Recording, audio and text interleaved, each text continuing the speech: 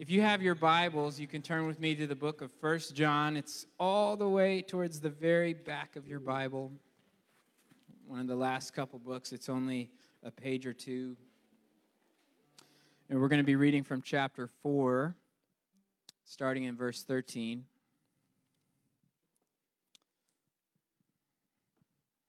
Here are a couple pages. Give you just a moment. 1 John chapter 4, starting in verse 13. Receive now the word of the Lord. This is how we know that we live in him and he in us. He has given us of his Spirit.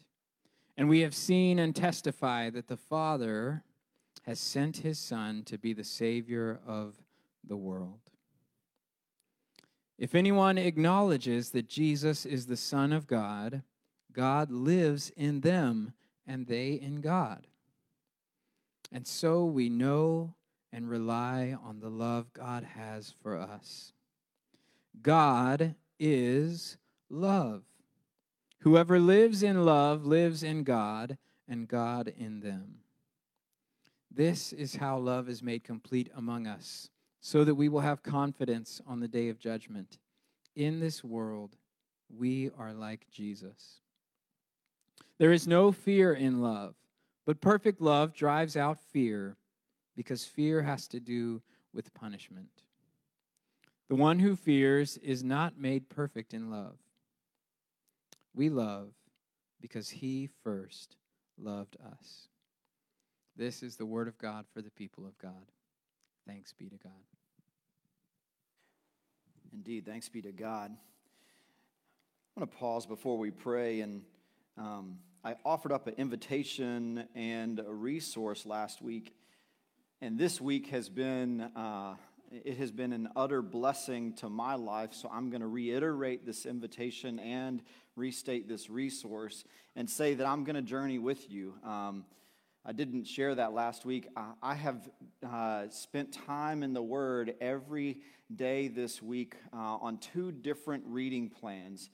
And I know that some of you, as you get to New Year's, you think, I'm going to re-engage in my faith. I'm going to commit to grow in my faith. And one of the best ways that we could grow in our faith is to grow in our relationship with God and our relationship with God through God's Word. God's Word is real and alive for each and every one of us, and it's a resource for us to see God's primary revelation to the world.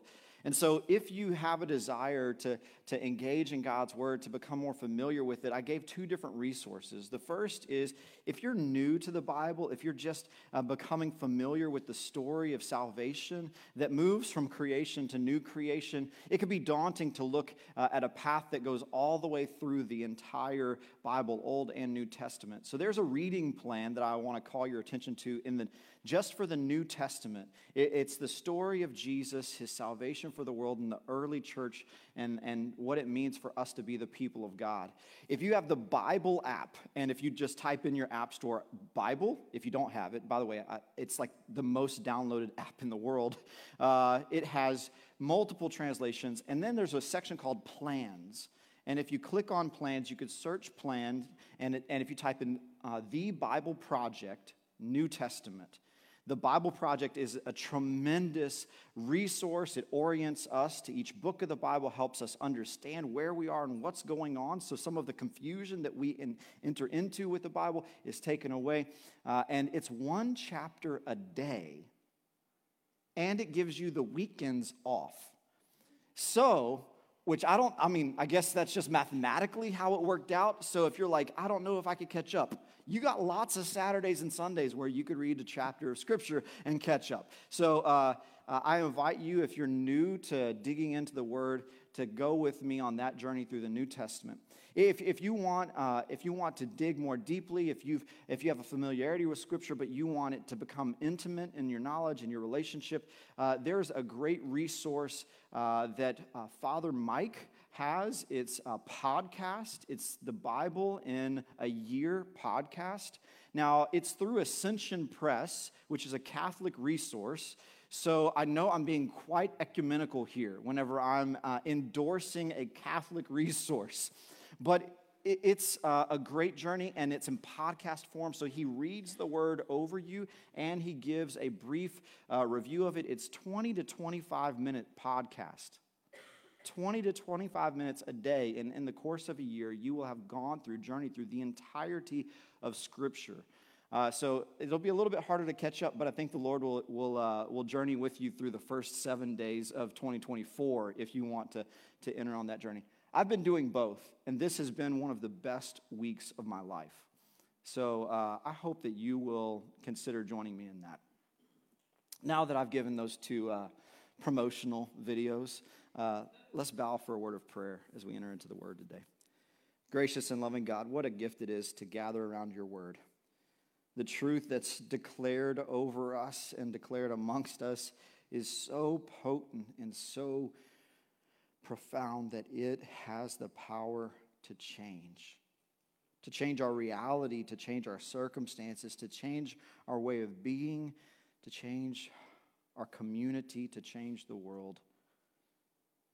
For it's the power of salvation that we have in Christ Jesus our Lord, the Word made flesh.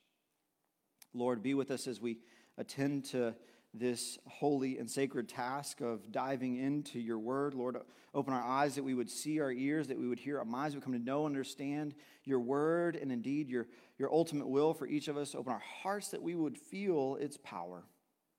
Then I pray, oh God, that you would open our hands, that in response we would offer grace to the world. We pray this in Jesus' name. Amen. Some of you might remember 2011 in Texas was the driest year in the history of Texas. Do you recall 2011? In 2011, the average rainfall across the state of Texas was 14.6 inches. It was the driest second quarter in Texas history and the driest third quarter in Texas history.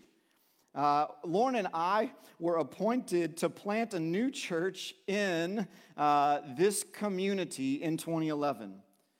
And we arrived here on June the 1st, and it had not rained and did not rain in the month of June. It did not rain in the month of July. It did not rain in the month of August. Not even once. And Lauren and I were meeting folks, connecting with folks, inviting folks to come along this journey of planting a ministry here in this community. And we decided we were going to have preview worship services, 4 preview services, 1 in September, 1 in October, 1 in November, and 1 in December over the course of the fall so that we would be prepared to launch worship on January the 8th, 2012. The very first time it rained since May was the day of the preview service in September. And then it did not rain again until the day of our preview service in October.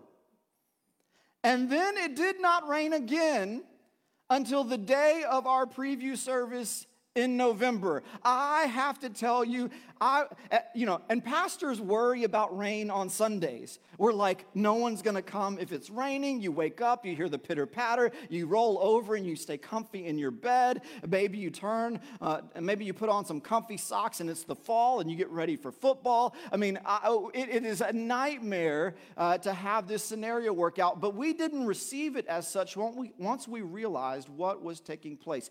For me, I saw it as a persistent sign of God's provision, that God was the one who provides and provides in due season for all things. And here at Covenant, I've taken that to heart as over and over again I've seen how God has come in just in the nick of time, just whenever we didn't understand how it was possible, whenever we were confused or dismayed, God continued and has continued to be faithful and provide. And so yesterday, as I was driving home from HEB with some fajita steak ready to grill outdoors, I bought things for a fire and for s'mores, and we were going to have a great evening in the backyard. I had the window down in my 1966 Chevy pickup, and all of a sudden, the heavens opened and rain began to fall. I got there at the corner of Huffsmith, and I was able to crank my window. Yes, I cranked my window up in the truck, and just in time, because as I turned onto Huffsmith, it was such a torrential downpour, I could hardly see, and I smiled.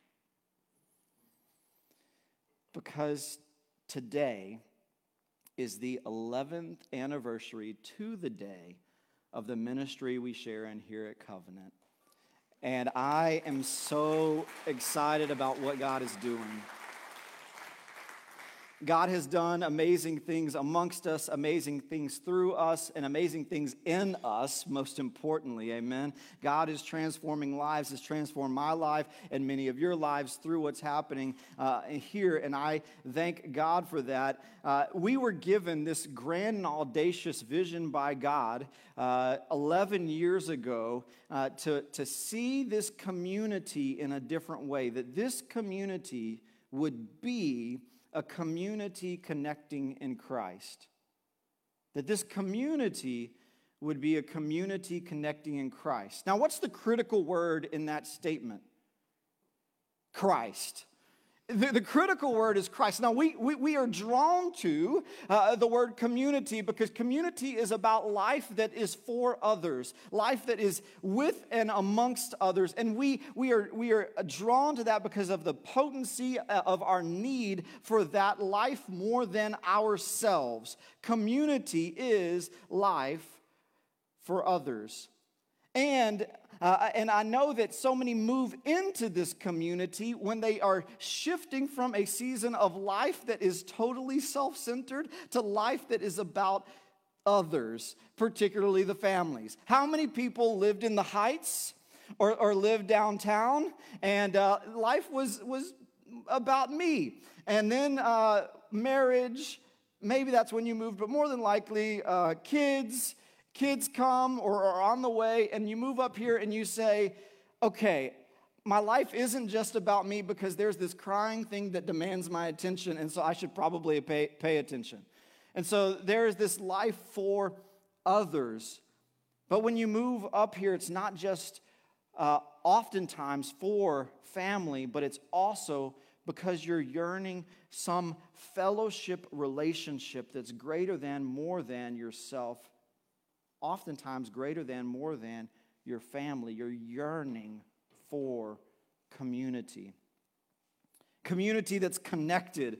And connection is at the base instinct woven within the fabric of our nature. God put his image and likeness in us, and as God is one and three, a community amongst God's self, so we are also individuals and designed to be connected with others. We need it. We are not complete without it. If we are in isolation, if we are totally independent, then we are falling short of who we have been created to be. Each and every one of us has been created for more than anonymity, for more than isolation. Rather, we have been created to know and to be known. This is connection. But community connected in fellowship, or community connected in a building, or community connected in relationships, or community connected in service, each of these fall short because they are missing the critical element that actually has the power to transform. I mean, what would it have been if I cast this vision or stated amongst the people in 2011, we're going to build a church that's going to be a community connected in service.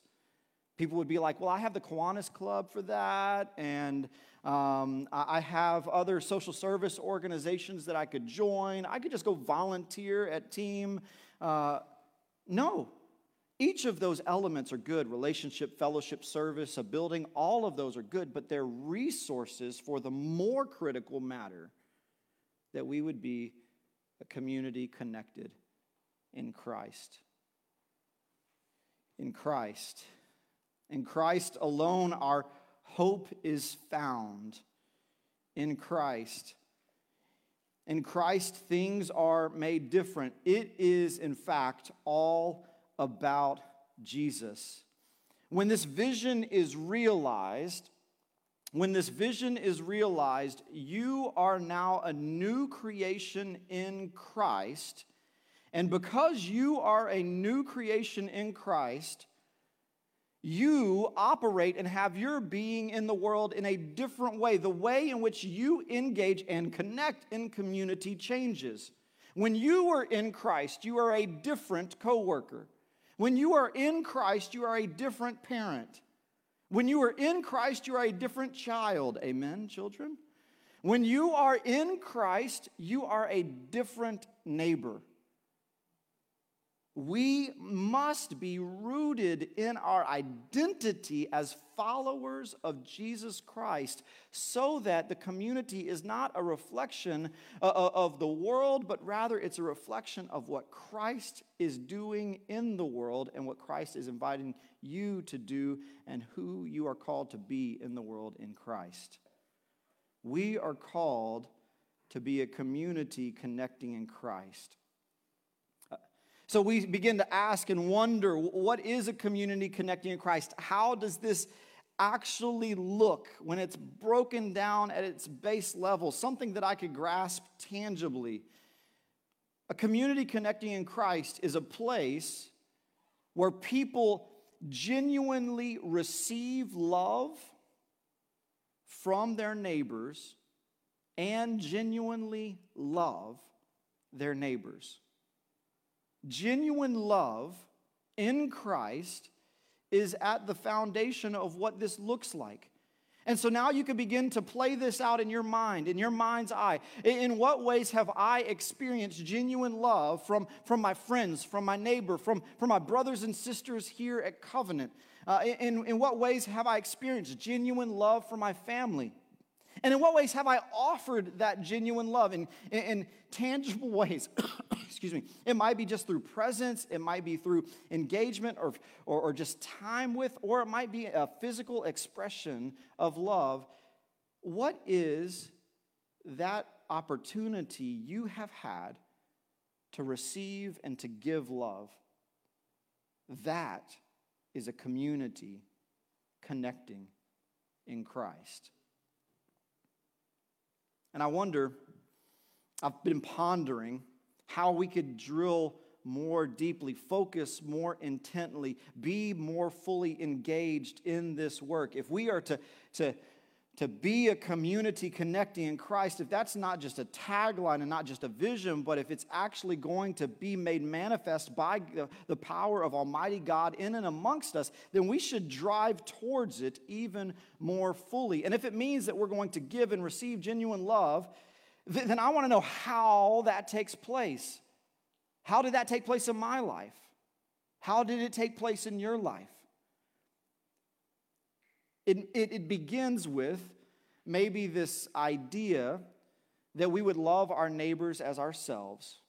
Matthew 22, verse 39, it's the second commandment. Jesus is asked by his disciples, by the Pharisees, what is the greatest commandment in Scripture? In some ways, this is supposed to be a test because there are so many commands across the Torah specifically. And so Jesus replies in Matthew 22, 37 through 39. I'm going to just read 39 to start with. And it says, and the second, this is Jesus, and the second is like it as the second commandment. Love your neighbor as yourself. Love your neighbor as yourself. This is to give and receive genuine love from your neighbors and to your neighbors. I mean, what an extraordinary image Jesus paints for us. But this is the second commandment. And so if you were trying to figure out how am I going to do that thing, how am I going to actually live out this second commandment, where should we probably first turn to? The first commandment. If you're trying to accomplish the second commandment, you might want to look at the first commandment. And so I think that that's a great place for us to turn our attention to. Matthew 22, verse 37 and 38. This is Jesus' reply to what the greatest commandment is. Jesus says, love the Lord your God with all your heart, with all your soul, and with all your mind. Love God with all your heart, with all your soul, with all your mind. This is the first and the greatest commandment. For us as the people of God, if we are to become a loving people, a people that love our neighbors genuinely and also receive that love, we begin by loving God with everything we have. And sometimes as Christians, this is hard because we like to bifurcate or isolate different elements of our life and be able to invest fully or deeply in those areas and then segregate those other things and hold them for ourselves. We might say, okay, I'm gonna put all of my mind into my faith and I'm gonna study. I'm gonna do what Jason said just a little while ago. I'm gonna go through the entire Bible. I'm gonna listen to the podcast. I'm gonna read commentaries on it. I'm gonna know the Bible. And when I know the Bible, then I will love God. But that's not what Jesus teaches, and that's not the first and greatest commandment. It's not just love the Lord your God with all your mind. Yes. But it's also with all your heart and with all your soul. With all your heart and with all your soul. What is it for our time, our affections, our energy, our attention to all be drawn to God? For us to devote ourselves more fully into a relationship with God. Think about those early moments of your relationship with your spouse if you're married, or with a boyfriend or girlfriend if you're still single. In those early moments, what do you want to do? Spend time with them, I hope. If you didn't want to spend time with them and you were married, come talk to me later. You probably wanted to spend time with them. And the more time you spent with them, the more time you wanted to spend with them. Your affections, your attention, your time, your priorities were aligned. This is that love of God with heart and soul. For us to understand that God is leading us into deeper and deeper relationship with Him. So I invite you all to hear this call to love neighbor as what would be the exemplification of a community connected in Christ, but to know that in order to do that, you have to first love God. And so now we are drilling down to this annual theme in 2023. The Lord put it on our hearts to make the first thing, and that is to first love. And last week, I used a term, and a lot of people giggled because they thought I made it up. I said, I love double entendres, but we found ourselves with a triple entendre. And some people thought I made that term up. No, it just means that it's a phrase or a term that has two or three meanings all at the same time. But this theme, first love, can be taken in so many different ways. I'm going to just offer up that it's at least 5 different ways, which would be a quintuple entendre, possibly. I might have just made that up, but there are at least 5 different ways that we can line out how we hear and receive this true testimony of first love. We could hear it as first love. He first loved us. That God first loved us. Before anything else loved us, God first loved us. God first loved us. We could also hear it as He first loved us. He loved us first above every other thing. That He created all things, and in all things He saw that they were good. And then after He saw that all things were good, He created humankind. And what did He say? It is very good. That this one thing, humankind, you and I, God put his image and likeness in. Not in anything else. God put his image and likeness in us. He loved us first above everything else, so much so that he created a world so that we could walk and have intimacy with God, that he could dwell with us. This was the original creation, and this is what is being restored through the Spirit of the living God coming and dwelling in us, and through Jesus' return and establishing a new creation. This is the story of God, that God loved us first above other things, everything. We could hear he first loved us before anything else. He first loved us above anything else.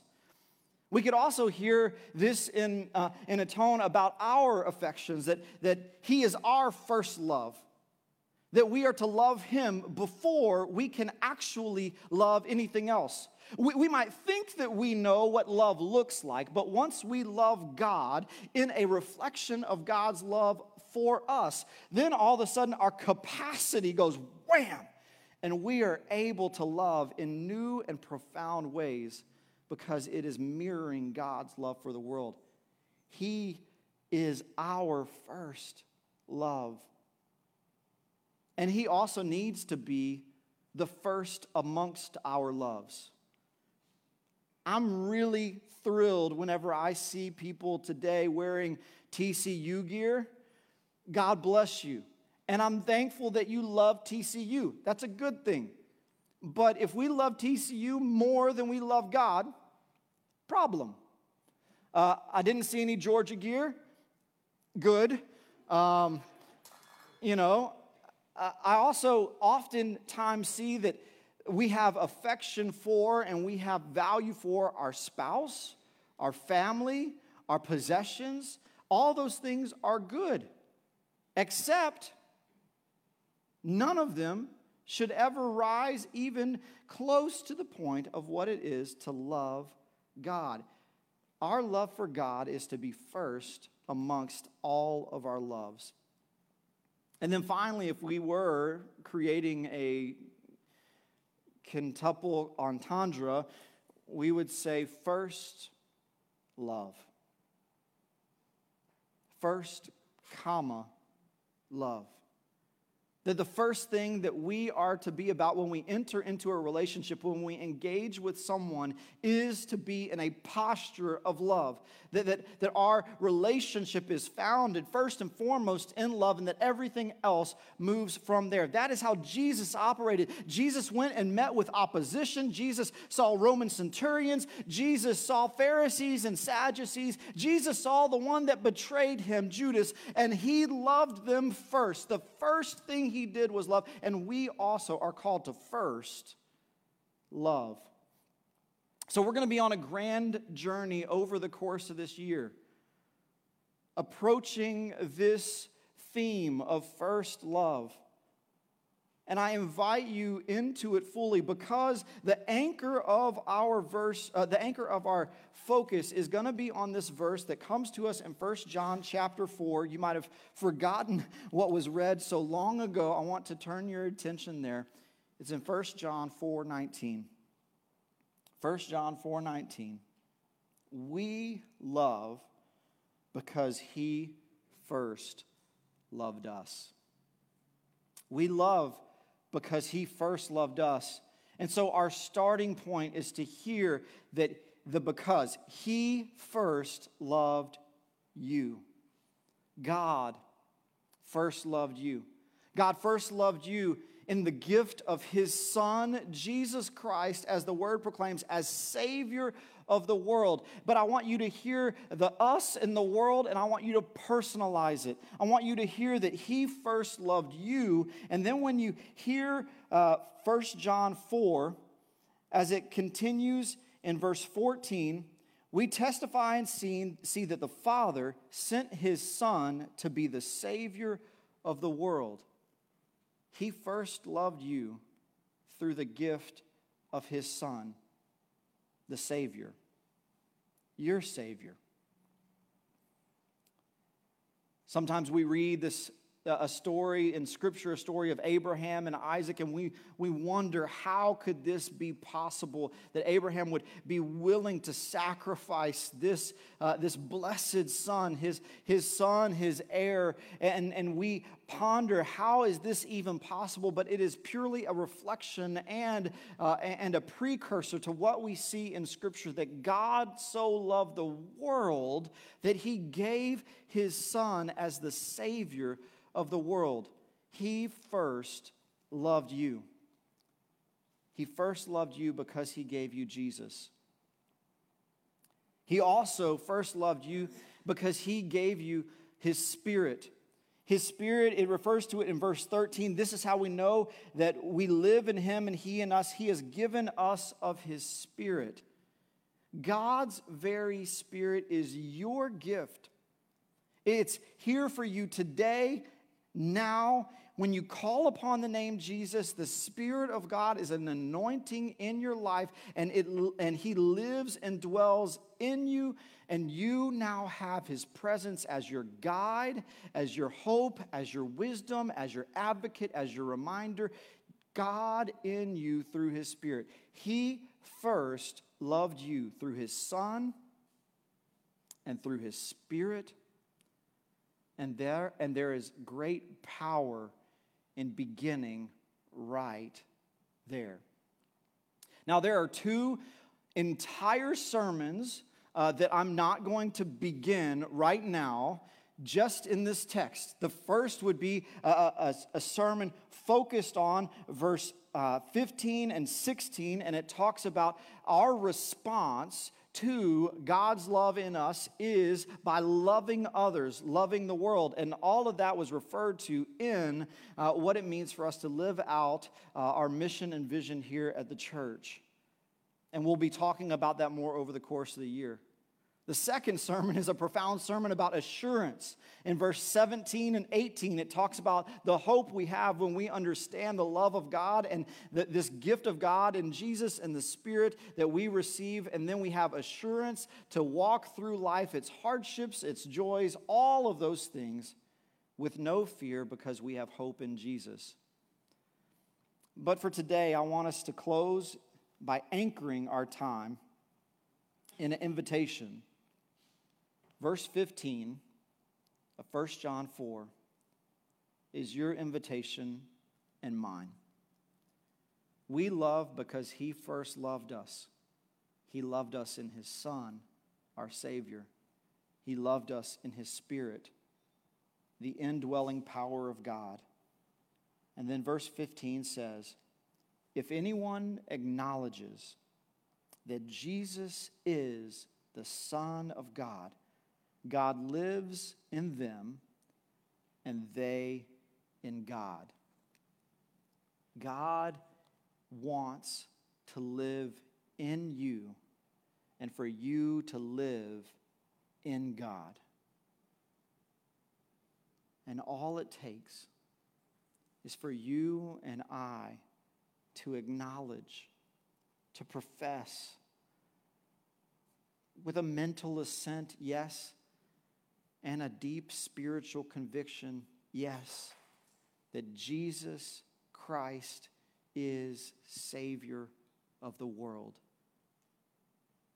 And he's my Savior. Jesus, we acknowledge you today.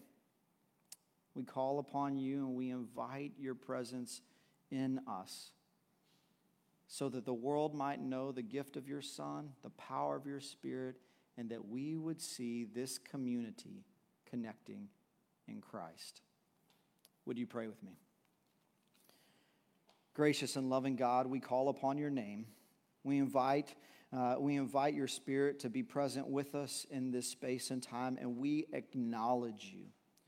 We acknowledge you as Lord of heaven and earth, Lord over all creation, and we acknowledge you as our Lord. We ask that you would be there for us to follow, that we would be able to turn our life and our attention towards you. We also pray, oh God, that you would save us. Save us from our sin. Save us from our brokenness. Save us from our lack, from our empty. Lord, heal us and restore us as we acknowledge you. Fill us with the power and presence of your Holy Spirit. Abide in us as we abide in you. And through the work of your church, through the ministry of Covenant, may your vision be fully realized. A community connecting in Christ. Lord, as we continue in worship and we enter into this time of offering, we ask your blessing upon these gifts, upon the givers that offer a portion of what you have blessed them with to the kingdom building work of your church. Lord, we ask that you would be glorified in all that takes place in this space and time. We pray this in Jesus' holy name. Amen.